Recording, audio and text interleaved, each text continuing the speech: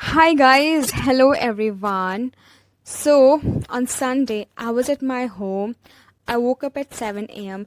I know 7 a.m. is late, but because I slept late at night, that's why it's very important for me to complete my sleep, as it's very important part of our life. And if I don't complete my sleep, I feel sleepy all the time. So, it's very important for me to complete my sleep. You know what? Whenever I go to my home, my mother, she always have a lot of things to talk, as she hardly have friends. She always tells me, "You are not my daughter, you are my friend," and she not only says it, but she mean it.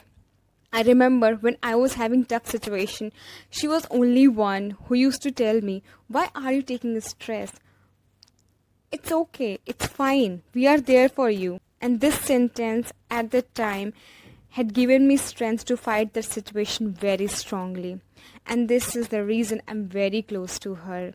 I love spending time with my parents. In weekdays, we hardly get time to spend together, as my father, he is busy in his office. My mother, she's busy in her work, and me in attending college lectures and all. So whenever I get time on Sunday, I just go to my home and spend time with my family. I don't leave any chance to go to home. You know what I have observed? As we all are growing up, the gap between us and our parents are increasing day by day. As we don't like sharing ourselves with our parents, we all are trying to hide ourselves with our parents. But you know what? No one can understand you the way your parents can. I have shared everything with my parents so openly, and they accepted each and everything of my life. And this is the reason they have always supported me. How much your parents can understand you, no one can.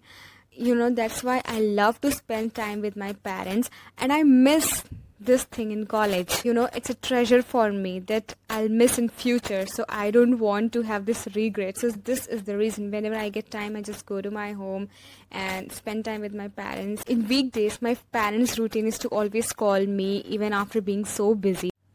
So I just want to say, by all these, parents are like treasure. Preserve them and celebrate them.